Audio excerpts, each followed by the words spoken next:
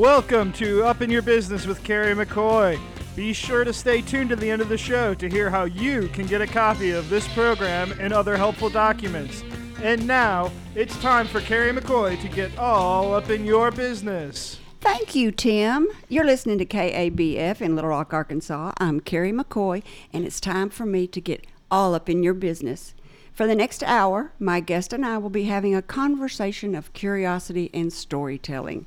We will be answering questions via phone and email and giving advice to small business owners and to people who dream of owning a small business. You may be asking yourself, what makes this lady qualified to do this? And I'll tell you, experience. So in a minute, you can email or call and ask me anything. My experience is deep and wide, and my advice is free. 40 years ago, with just $400, I started Arkansas Flag and Banner. Since then, it's morphed into simply flagandbanner.com, with sales nearing $4 million. That's worth saying again. I started Arkansas Flag and Banner with just $400, and today we have sales nearing $4 million. I started by selling flags door to door, then went to telemarketing, next mail order and catalog sales, and today we rely heavily on the internet. In addition, over the last 40 years, I've navigated Flag and Banner through 2 recessions and 2 wars. When people find out I'm that woman who owns Arkansas Flag and Banner, they often say, "Oh, I've heard about you," and begin asking me business advice. I amaze even myself with all the knowledge I've gained. If you call for advice from me or my guest, you will not be given textbook answers or theory, but you will be given candid advice from our real-world experience. So be prepared for the truth. It's not always easy to hear. For instance, you may not want to hear this. In business, there are very few overnight successes. Starting and owning a business takes persistence, perseverance, and patience. When I started Arkansas Flag and Banner, I supplemented my income by waitressing, all while I peddled flags door to door. After 9 years, did you hear me? 9 years of working a part-time job, the company began to grow and solely support me. My first hire, a bookkeeper. My first expansion, the beginning of manufacturing custom flags. The next decade ushered in the Desert Storm War. Flags were scarce, so I added a screen printing department to meet the consumer demands. In addition to sales and manufacturing, Flag and Banner now has a purchasing department, shipping department, technology, marketing, call center, and a retail store. And I spearheaded each of these departments' development. My experience is deep and wide, and my advice is free. I hope you'll take advantage of this unique opportunity by calling or emailing me on today's show. Before we start taking calls, I want to introduce you to the people at the table. We have Tim Bowen, our technician, who'll be taking calls and pushing the buttons. Say hello, Tim. Hello, Tim. What's up, Tim? That's my guest, Rich Cosgrove from Whole Hog. He's the owner and the operator of Whole Hog Cafe in North Little Rock, Arkansas. His education comes from both Hendrix College in Conway and the University of Arkansas in Fayetteville, with a BSBA, whatever that is, in organizational behavior modification. I think he's going to be judging me. Rich's career began in corporate America. While still in college, he worked as a technician and repairman for Southwestern Bell, and he's a musician, played a little guitar. This all helped fund his education. After graduation, he had several stints with Alltel, first in operation management and later in employee development. From 1984 to 1999, about 15 years, Rich Cosgrove tested his entrepreneurial skills in a venture called Cosgrove Consulting, where he served as president and chief operating manager of his own company. How did you find out all that stuff? Because I read about you. There's more. Following his passion in 2007, Rich planned and secured funding for his startup, Whole Hog Cafe in North Little Rock. Rich says this about himself: "It's a hobby that got out of hand." Here to talk to us about living the dream is Rich Cosgrove, owner of North Little Rock's Whole Hog Cafe. Welcome to the table, Rich. I'm so excited to be here, Carrie, and we're big fans of yours, as you know. Your wife is one of my best customers. And I want to make sure we definitely have to mention Nancy, who is at least as responsible as me for this business. So she is, Nancy is vision. I'm merely execution. So shout out to you, hon. And I also want to shout out to our new partner, Tim Bryant. Tim, put down that 40 ounce and that telephone and drive. Tim's on the road to Stuttgart, and I just want to say hey to him. So. Yeah, put down the 40 ounce in the phone. That's a good idea. So your bio said, and I quote this about you, that from an early age, you have been fascinated with the ancient technology of the preservation of meat through smoking, curing, and drying. Can you tell us about that? Sure. Early age is relative, isn't it? So I was roughly 20 when someone gave me a smoker, and I found out that I could properly treat and smoke meat, and it would stay just fine and delicious unrefrigerated. And I was fascinated with that. I didn't know that. How long? How long? Will it stay perfectly It fine? depends on how you cure it, how you smoke it, and how you treat it. But for instance, you can make sausage that is virtually impervious to decay or bacteria, and it will sit there. You may scrape mold off of it. Or a ham, properly cured. You've seen the hams hanging from the ceiling. Yeah. Virginia hams. Those hams you'll last virtually forever. Really? Mm-hmm. And you just scrape the mold off and keep eating. There you go. That is a college kid's dream come true. Kind of like cheese. Oh, well, there you go. Yeah. And it's controlled spoilage. A lot of this stuff is like cheese, alcohol. All these things were developed years and years ago to preserve food. But you didn't think that you were going to grow up to be a owner of a barbecue place. Well, That was your hobby. Well, first of all, I was pretty sure I wasn't going to grow up, and I'm still committed to that. And I know you, and he hasn't. But no, it was a whim. My friend John Adney, I want to shout out to John. John bugged me for about 10 years to do this until To do what? To get a whole hog license and do the barbecue thing. And John finally pushed me over the edge, and here I am. So how old were you when you started when you bought Whole Hog Cafe? Or when you started Whole A Hog? little over 10 years ago, I was 50. I think that's a great age to start a new business. Sure. Because you're mature enough. Well, I referenced my previous comment, Yeah, that's right. So you went to school to be I studied something called organizational behavior modification, which when you graduated with a college degree that sounded like that in the 1800s, as I did, you processed insurance claims in the back room of somebody's HR department. They didn't really have that. So I went to work for the telephone company because I had telephone experience. They trained me on the job as an engineer, and I became an engineer for many, many years. Fast forward to 1999, I went to a Tony Robbins seminar. If you guys don't know Tony Robbins, he's the big toothy guy, that big motivational speaker. Walked on fire. Yes, I did. Did you really? I did. I was inspired by Tony Robbins, and within 5 months, I had completely changed my life. Got a job with Alltel as a performance consultant, because now, fast forward to 1999 from 1980, the field I'd always wanted was there. Alltel took a chance on me, and I worked for Alltel for 5 years. People still come up to me in the restaurant and they say, "Boy, really bet you really miss Alltel, don't you?" Absolutely. It was one of the best real jobs I ever had. I loved that company. It had a great culture.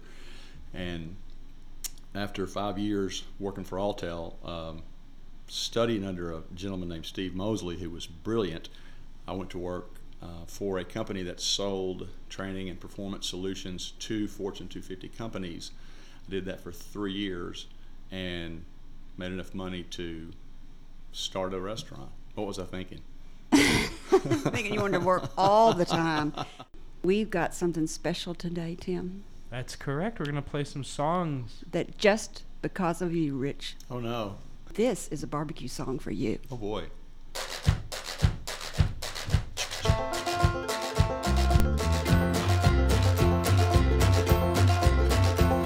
When you meet somebody that don't like soul food, they still got a soul. And it don't mean that you got no rhythm if you don't like rock and roll. But if you taste it like mine, you like cider, not wine, it's your very favorite thing to do. Let's get a pretty girl dancing to jug band music and a mess of mom's barbecue. Barbecue lifts my spirit, I swear it never fails. And the sauce mama makes just stays there forever if you dare to get it under your nails. Well, you may be poor with the wolf at your door, but money isn't everything. You still got the sun and the river full of fun, and you'll always have a song to sing. So get the frown off your face, we're gonna replace it with a grin and a dream come true. With a pretty girl dancing, jump and music, and a mess of mama's barbecue.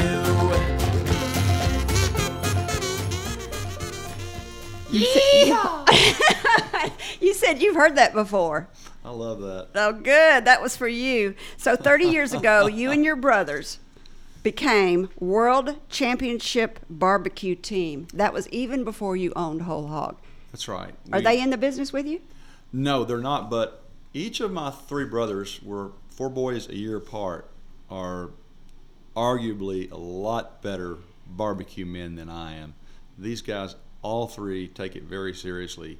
And do they still do it? They do. They do. They're amazing. My baby brother David is the head of our team, because David's going to have to be the head of whatever he's doing, and that's David's really, really good at what he does. But Jim, the baby of the bunch, is probably the most avid barbecue man, and Jim is also a prepper. Now, he's not a prepper in the classic sense of guns and ammo. Doomsday. No, he's ready for a 6-month electrical blackout or whatever. But Jim spends a lot of time curing, smoking, and drying meats and cheeses. For Y2K? No, just for a 6-month outage of whatever. Yeah. He just likes to play with it too. He's very, very good at it. He's a little paranoid. But in a good way. Oh, maybe so. So you've got 6. So do you use your recipes at your family recipes? No. I use the recipes that were handed down to us now from Whole Hog Cafe. That's right. And you're going to have to tell us about that business model. I'm not sure about how that works. Sure. So these guys started like I did with the barbecue team. Who's these guys? Ron Blassingame, Mike Davis, and Steve Lucci. Now, Mike Davis is called Sarge. He was in the Army, and he was a barbecue guy in the Army. Sarge is responsible for the recipes that we use.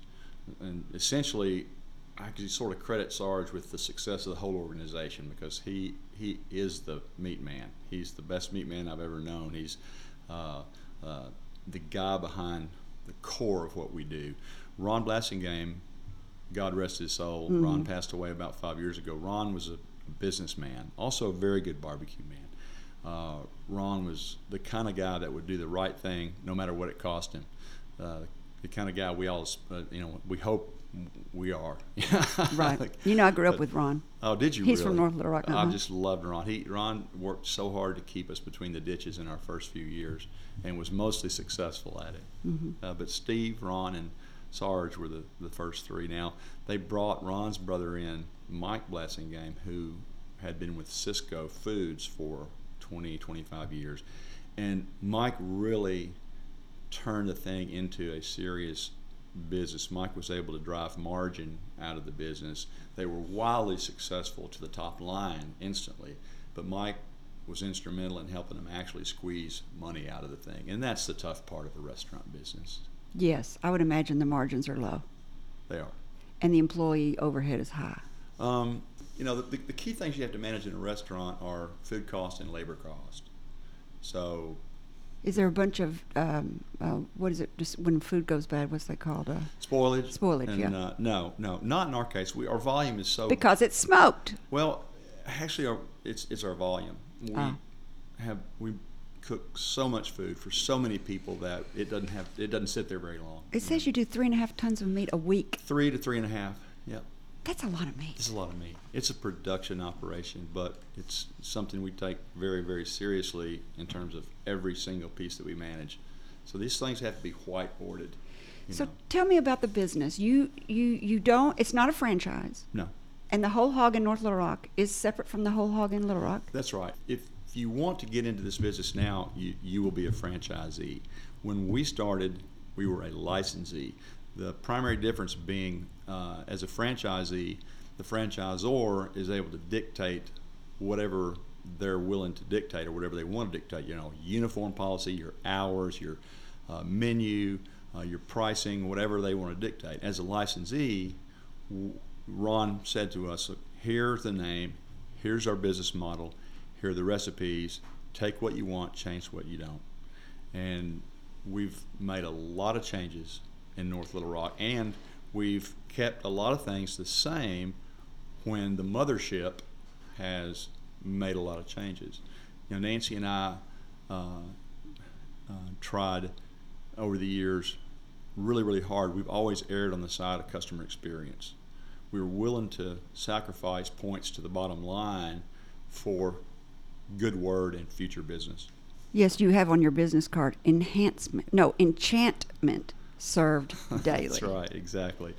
I feel like it's important to define what business you're in and be able to, and that should be dynamic. And so we started out, we thought we were in the barbecue business, and we realized that barbecue is a hobby, restaurant is a business. We were in the restaurant business. Then I realized that no, really not. We're in the hospitality business, because that you have to look at it like that. You have to play offense. You have to realize that you've got to make people feel good and make them happy.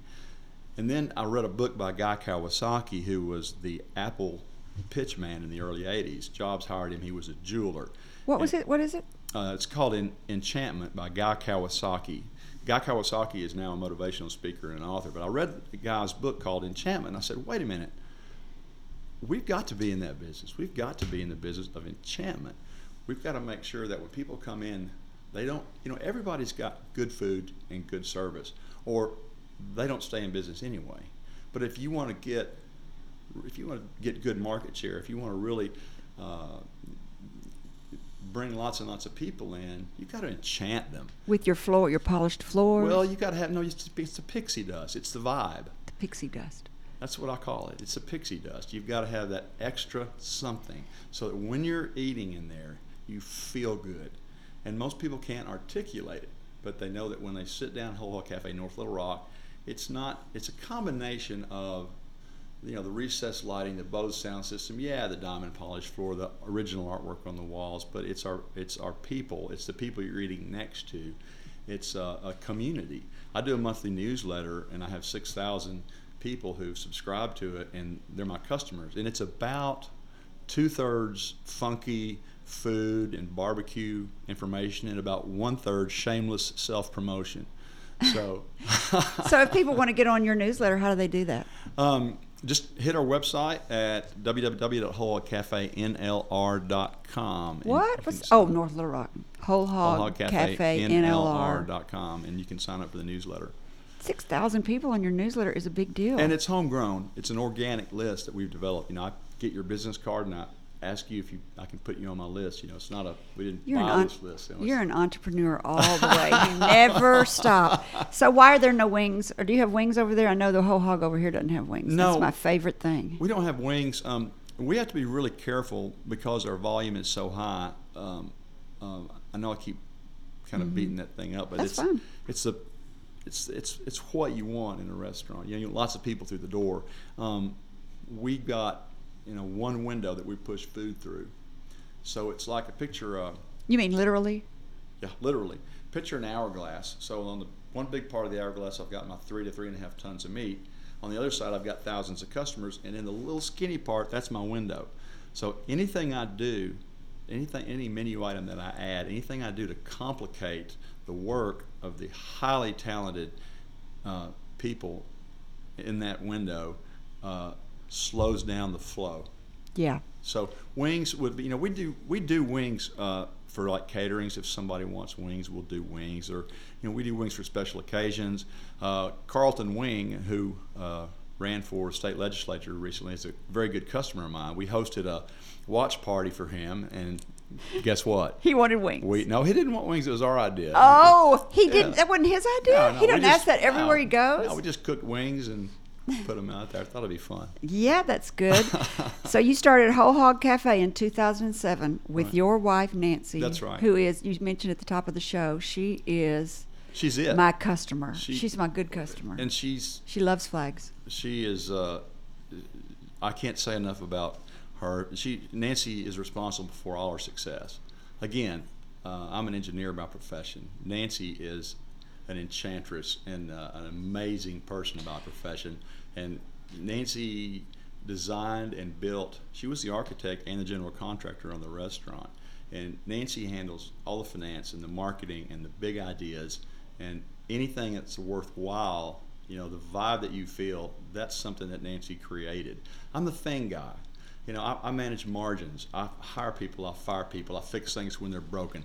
I'm just the, you know, things I do are terribly pedestrian compared to what Nancy brings to the table. You sound like a great combination, and I wish my husband would call me an enchantress. I also want to mention that we have recently taken on partners. We're selling the business. We brought Daniel Bryant and Tim Bryant and Kristen Bryant on this last year, and so. What do you mean you're selling the business? We're selling the business. You really are? Yes. Timmy, you hear that? It's real. Everybody knows now. So you're selling the business. How long is your exit strategy? We've got a couple of years, and then we'll be able to decide if we want to stay in for a percentage or get out altogether. But our partners own about 14 other restaurants. So they're good at it. They're really good at it, and they're super good people. And so probably you know, what Nancy and I are talking about doing is maybe playing a larger role in that organization and bringing the key component to our success, which is our culture, bringing that culture piece into the larger organization. Into all their other restaurants. A kind of a consultant. Well, you know, we don't know what it's going to look like yet, but that would be the word I would use. But, you know, we don't know exactly how that's going to take shape. We're just talking about it right now. Well, your entrepreneurial career is long. You had Cosgrove Consulting, and then when you got here, you told me you were a big supporter of KABF in the 80s, I think you said, when you were the very first microbrewer in the city of Little Rock. In the state of Arkansas. In the state of Arkansas. Actually. And you lost your shirt and had to get out.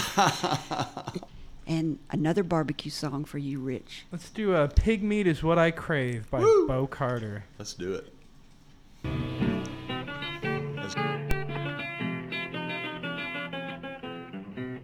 You can paint your cheeks, gal, straighten your hair like a pin. I can't use you made on an old hog frame. Says you can give me pig meat. You can give me pig meat. I mean, you can give me pig meat. Pig meat is what I crave. When I die, you need to bury me at all. Hang me up against the pig meat's wall. And you can give me pig meat. You can give me pig meat. I mean, you can give me pig meat. Pig meat is what I crave. Now when I die, it will be seen that little love of a pig meat machine, 'cause I love pig meat. I love pig meat. I mean, I love pig meat. Pig meat is what I crave.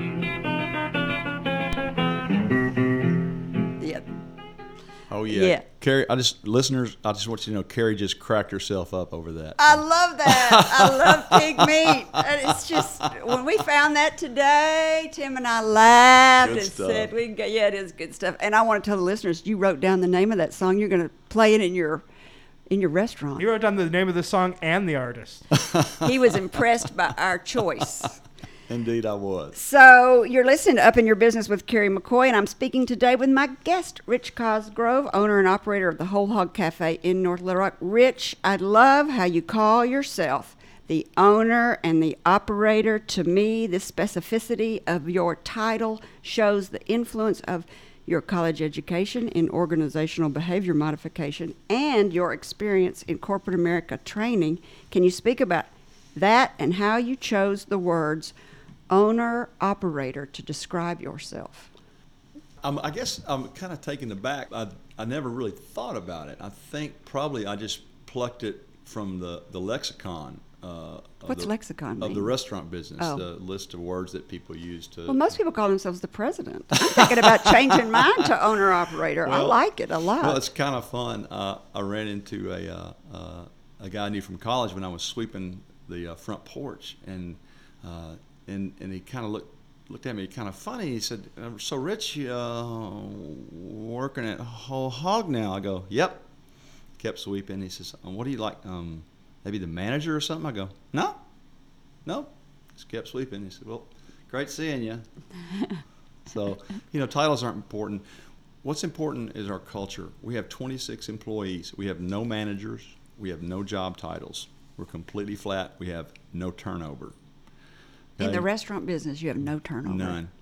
That's No. bizarre. Well, our goals are really simple. My personal goals, and I try to impress on the employees, I'd like for them to mirror these if possible. Number one, to have fun. Number two, make a contribution outside yourself. So we run the restaurant by the 4 R's: respect, responsiveness, responsibility, and resilience. And we expect people to treat one another that way, treat us that way, treat our customers that way, and as important, our vendor partners that way. We're all one family, and everyone is as important as everyone else. We are a professional basketball team. It's a very good analogy because everyone rebounds. We have people play multiple positions. No position pays higher than another. Again, we don't have names for those positions. We have names for the tasks that we perform. Right. But people don't carry a title, and we don't really carry titles. I mean, if I have to have one, it has to be, I guess, owner-operator. That's why you're not the president. Well, let's don't go there. I like it. I could tell when I've never seen, I could tell when I read that. I thought there's some thought put into that. Well, again, it is our people and our culture that make all the difference, and Nancy sets the tone. I sort of fall into her groove, and for instance, you'll never hear any of us issue a direct order. You'll never hear anybody issue a direct command. It'll be in the form of a question or a suggestion. We won't make changes in the restaurant until we check with the employees and see if everybody thinks it's a good idea. It's everybody doing everything, everybody passing balls back and forth together, and nobody's really in charge. Everybody understands what needs to be done and fills in for one another and makes sure that everything gets done. You give seminars on this topic, don't you? Actually, I do. I know. I can tell that. Is that what your seminars are about? Is team building? No, I mean, that's just people don't ask me to speak on that subject. They want me to talk about the restaurant business, and so I speak to groups about the restaurant business. But I can't help but talk about how we do the restaurant business, because that's what I'm passionate about, is developing people and letting the people, once you give someone a sense of fulfillment and importance, it's off to the races. I mean, the sky's the limit. People don't work for money, all right? In They general. don't. Not That's- at any I agree with level. that They work completely. for 3 things: autonomy, What's that mean? the ability to make an independent decision that guides the business somewhere; Okay. mastery, the ability to get better at something; and the most important of all is purpose. Autonomy, mastery, and purpose. A reason to come to work that doesn't just have to do with getting a paycheck. That's unsustainable. No matter how much money you make, unless you have a purpose, to me, Yeah. why come to work? That is so well said.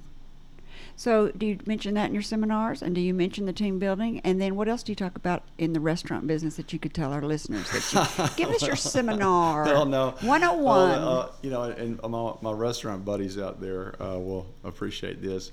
The painful thing that nobody wants to talk about, and I start seeing eyes glaze over, is margin management.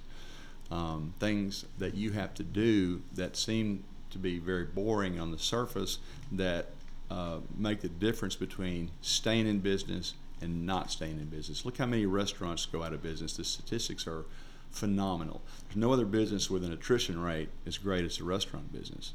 And in order to stay there, you've got to do a couple of things that seem to be at odds with one another. Number one, you've got to figure out how to spend money to enchant people. You've got to figure out how to play offense. But you've also got to be playing defense. You've got to figure out how to manage your margins, how to mitigate your waste, how to get your food costs as low as possible, and still provide an exceptional experience. And not have your quality suffer. Exactly. So what do you tell them? I have a spreadsheet and a chart. Really? And I've developed methodologies that I've shared with other restaurateurs how to manage your margins. It's not rocket surgery. It's rocket science. No, rocket surgery. What's that mean? It's a combination of rocket science and brain surgery. You count things, for instance, and this. I hate to take up your time with this, but no, that's good. You do a weekly inventory first of all. Weekly. Weekly. I bet no restaurant people do that. Yes, they do. The major chains all do weekly inventories. The Brinker Internationals and the Yum Brands, and they also do daily counts of their high food cost items. So I have a system set up. For instance, when you buy a pork sandwich, my system automatically registers 5 ounces of meat, and so on, so that every portion that goes through the registers is tabulated. At the end of the week, I pull that down and I compare that to what I actually used. Physically weigh the meat myself each Sunday, and I take starting inventory plus purchases minus ending inventory, and I see exactly what it cost me. So I can tell you with scientific certainty what it cost me to put a pound of each meat on the plate that week, and I can make adjustments. I've got a dashboard. I can make quick adjustments. I'm not waiting 3 weeks into the next month for my accountant to give me his best guess at what my food cost was. To find out that somebody on the food line is putting too much meat on the sandwich. That, and there was a period of time that I was getting several days in a row. This was when I was doing it daily before I got it under control, and that's a whole other story, losing money for 2.5 years.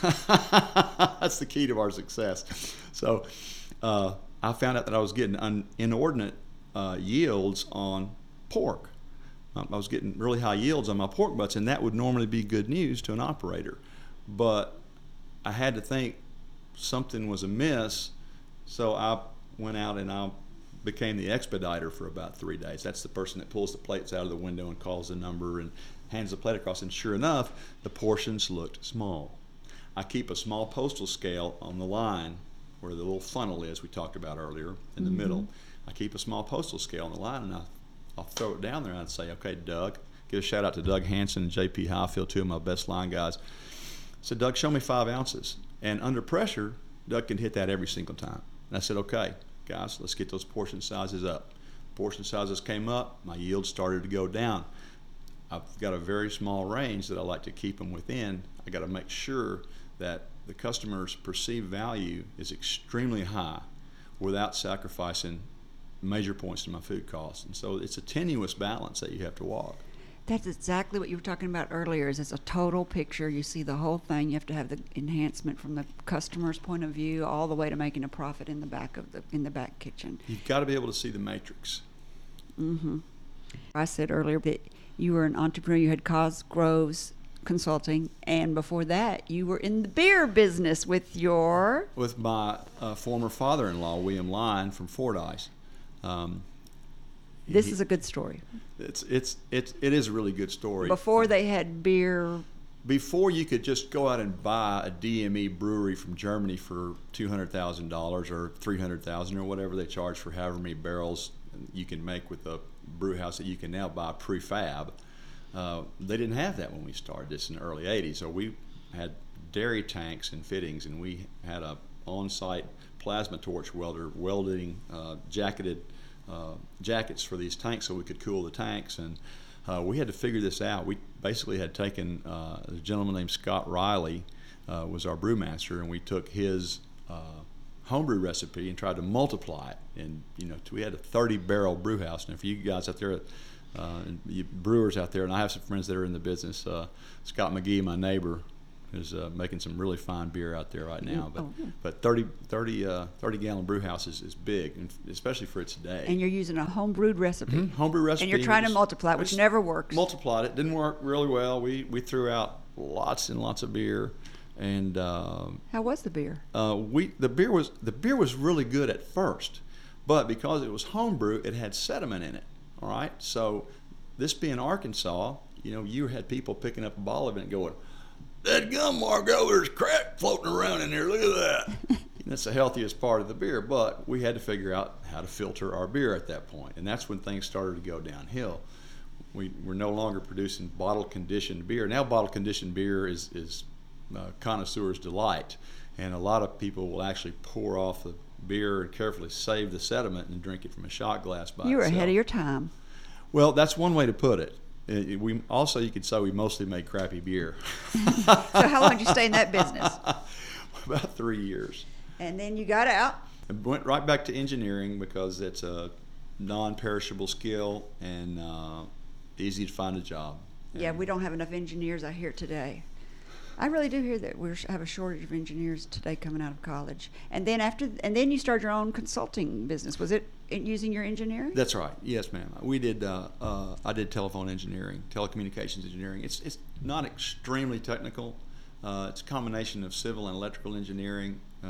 Basically, I buried telephone cable, figure out where to put it, and where to put the switching stations and the little pedestals you see out there, and it's like assigning a distribution network to a very wide area. Why did you get out of that? Seems like a great business. Why did you get out of that? Too competitive? Well, it's a great question because it's bigger now than it ever has been. That business is very, very big, and I have significant opportunities to get back into that business, and I'm considering doing that. Yeah, it seems like it's booming. It is. There's more fiber optic cable being placed in the ground right now than ever before. If you're a contractor or a telephone company and you decide you need some fiber optic cable, you want to order it from the factory, there's about a 9-month wait right now. Wow. It's big. They can't keep up. They can't keep up. Is fiber optics made in America? Or all over the world. All over the world. Interesting. We got one more special song for you, too. Oh, boy. This one's a pretty popular mainstream one, though. But wait, we're going to have one phone call before we do a song. Hold on. This is reality radio. You never know. Hello, this is Up in Your Business. Caller, do you have a question? You're on the air.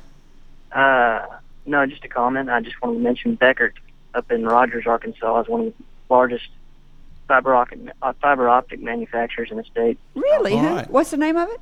Beckert. Spell it. Bekaert. Oh, okay. Wow. All right. Right here. Maybe you have a 9-month wait to get fiber optics from y'all? I don't work for them. I don't know. Okay. So tell me what you do.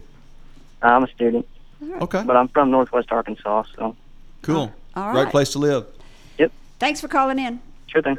And now for your listening pleasure.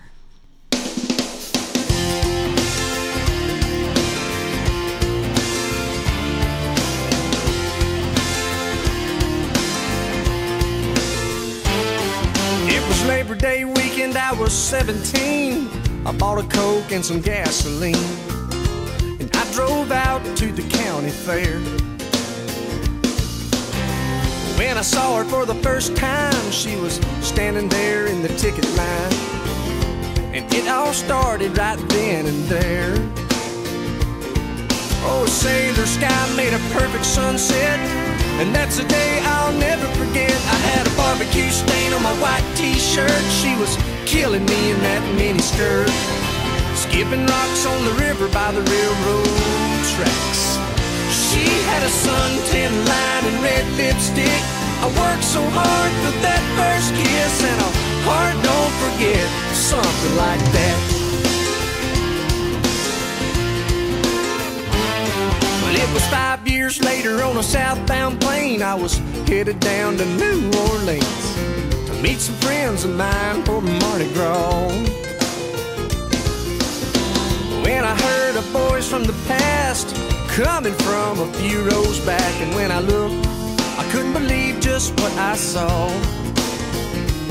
She said, I bet you don't remember me. And I said, only every other memory. I had a barbecue stain on my white t-shirt. You were killing me in that mini skirt. Skipping rocks on the river by the railroad tracks. You had a suntan. Well, now that's a one everybody knows. That's correct. Tim McGraw, something like that. Yeah, that's a good one.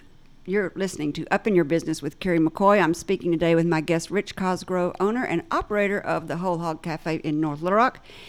Rich, your professed motto is manic attention to detail. Absolutely. Are you a micromanager? No, far from it. When I say manic attention to detail, I mean that the amount of meat that we cook and the amount of food that we serve requires, that's what requires management. You don't manage people, you manage margins, you manage things, you manage food, you lead people. So no, not only do I not micromanage people, I don't manage people. Did your corporate training prepare you for owning your own business? Is that where you learned all these skills, would you say? Or was it your education? Well, I think it's a combination of, actually, quite honestly, it's mostly reading that I've done on my own. You like self-help books, it seems like. I like business books. I like philosophy books. I like books on physics. I like nonfiction books. I like things that add value and give me new ideas. I really don't have, everything that you're hearing. I don't have any original ideas, but I'm a pretty good aggregator, a pretty good assimilator of other people's ideas. Do you put your list of favorite books in your newsletter? If you don't, you should. I think you've got another subject you could add to your newsletters. Thanks for that tip. That is a great idea. You're welcome. That's all I have is great ideas. Great ideas are... So here is one of my favorite questions that I ask Uh-oh. a lot of people. Not everybody, but when I have time, I ask people this question. And it's kind of a hard question. So here it is. Which of the 4 cardinal rules, and I don't mean Roman Catholic cardinals, but rather the Latin meaning of the word cardinal, which is hinge, pivotal. So thus, these are pivotal rules that are a little bit fluid. So which of these 4 cardinal, pivotal, fluid rules best explains your management style? And they are, he's frowning at me like he's trying to follow. No, that's not a frown. I'm It's deep a in thinking. thought. I know. I can tell you're thinking about this. They are the 4 cardinal rules which best describes your management style. They are prudence, temperance, justice, and fortitude. And when I say prudence, I mean thoughtful, calculated, possibly conservative. That's definitely not me. Temperance, calm, steady. No, That's definitely never not me. been me. Justice, keeper of all things fair. It sounds a little rigid, but it's closer than the other 2 so far. This last one, I think, is every entrepreneurial style. Fortitude, staying the course. You certainly have to do that in this business. I know we did. This business requires a lot from you. It takes an emotional toll, a financial toll, physical toll. So I would have to say that historically, fortitude describes us. And again, I have to point back to my wife and partner Nancy, because she exemplifies that. Nancy's sheer tenacity has gotten us through some tough situations. Don't you think all entrepreneurs have to have that? It's either that or luck, but give me luck, please. Give me luck. I think they've all had a little luck also. Let me luck over what were your 3 P's? Patience, persistence, and perseverance. Yes. Yeah, I love that. Give me luck any day. So I would say that prudence, would say that you are probably prudent. You seem like you look at the numbers, you tell people to keep your margins. That's pretty prudent. Okay.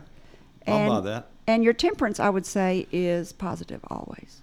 Try to be. Again, I'm married to the most positive person I've ever known, and who wakes up sometimes in the middle of the night giggling for no apparent reason. And it's hard to be someone who's always upbeat, to be around her all the time. It's amazing. So you've been in the restaurant business since 2007, so it'll be 10 years. That's right. And you're going to try something new. Possibly. You think that's about you? What do you think about people who stay in the restaurant business all of their life? I think it almost defines them.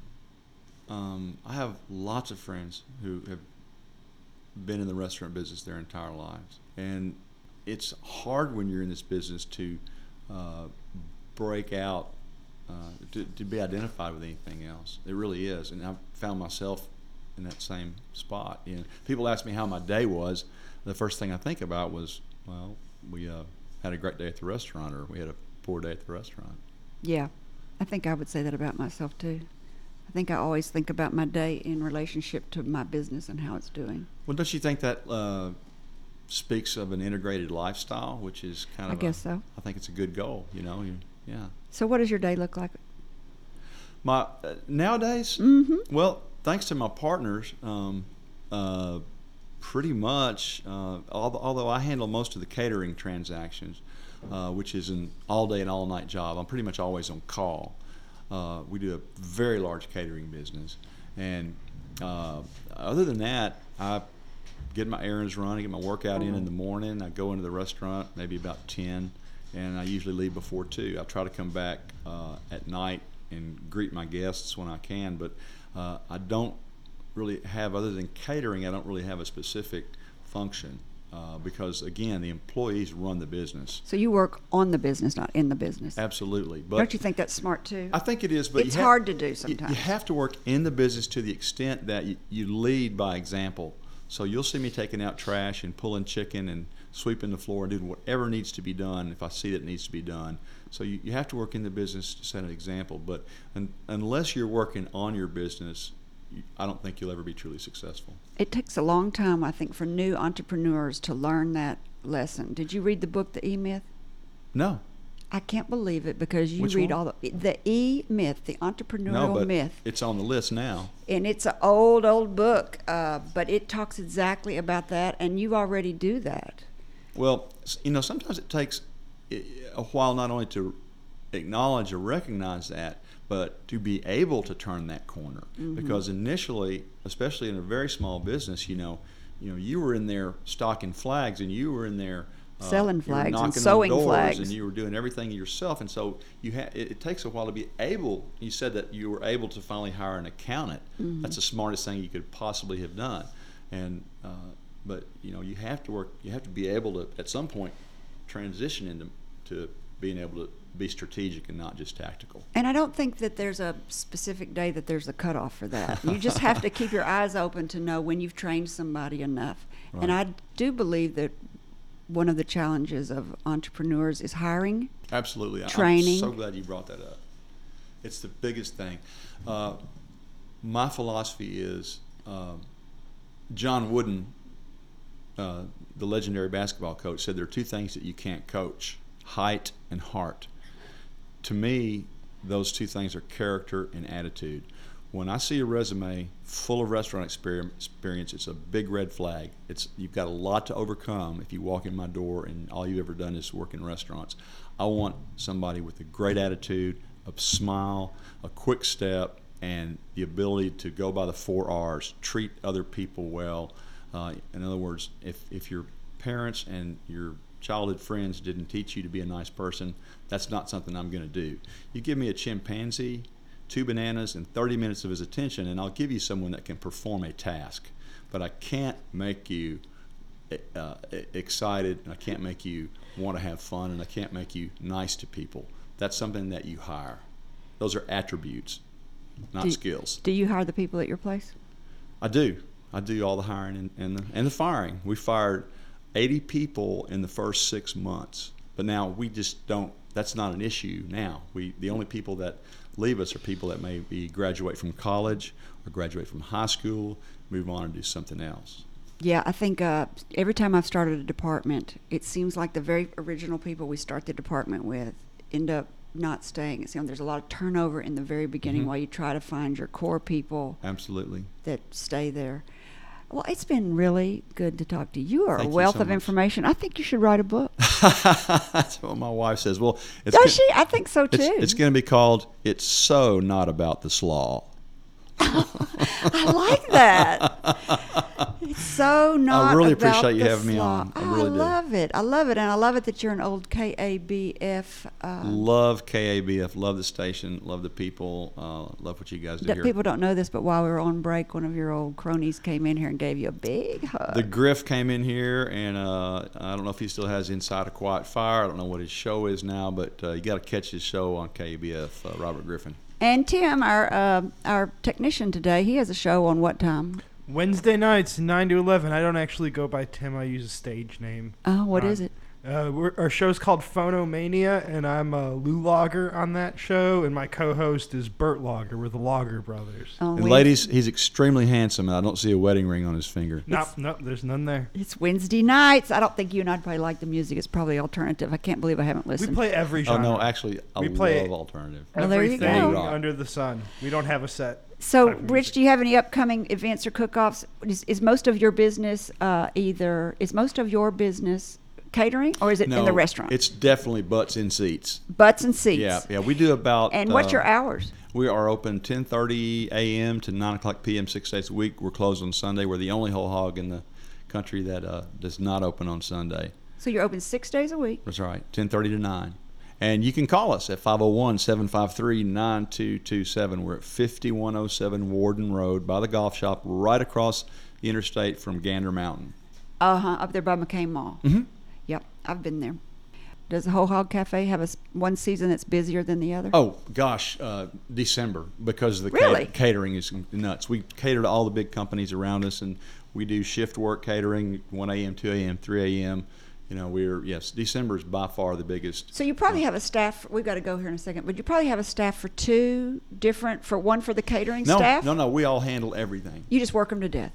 Well, they work You're themselves to open death. 6 days a week, 11 hours a day. That doesn't include cleanup or prep in the morning, and we cater.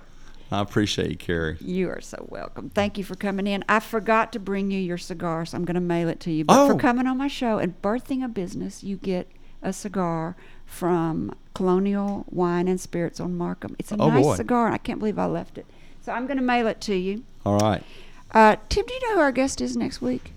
No, I don't think you've told me yet. I forgot to look that up. I can't remember who our guest is next week. It'll be a surprise. We'll have someone good. Yeah. Timmy, keep your eyes on the road. So to our listeners, if you have a great entrepreneurial story you would like to share, I would love to hear from you. Send a brief bio and your contact info to questions@upyourbusiness.org. and someone will be in touch. And finally, to our listeners, thank you for spending time with me. If you think this program has been about you, you're right, but it's also about me. Thank you for letting me fulfill my destiny. My hope today is that you've heard or learned something that's been inspiring or enlightening, and that it, whatever it is, will help you up your business, your independence, or your life. I'm Carrie McCoy, and I'll see you next Friday at 2 p.m. on KABF Radio in Little Rock, Arkansas. Until then, be brave and keep it up. You've been listening to Up Your Business with Carrie McCoy. Want to hear today's program again or want someone else to benefit from it? Jot this down. Within 48 hours, the podcast will be available at upyourbusiness.org or at flagandbanner.com. Again, that's upyourbusiness.org. Check the tab labeled podcast. There you'll find today's segment with links to resources you heard discussed on this program. Carrie's goal? To help you live the American dream.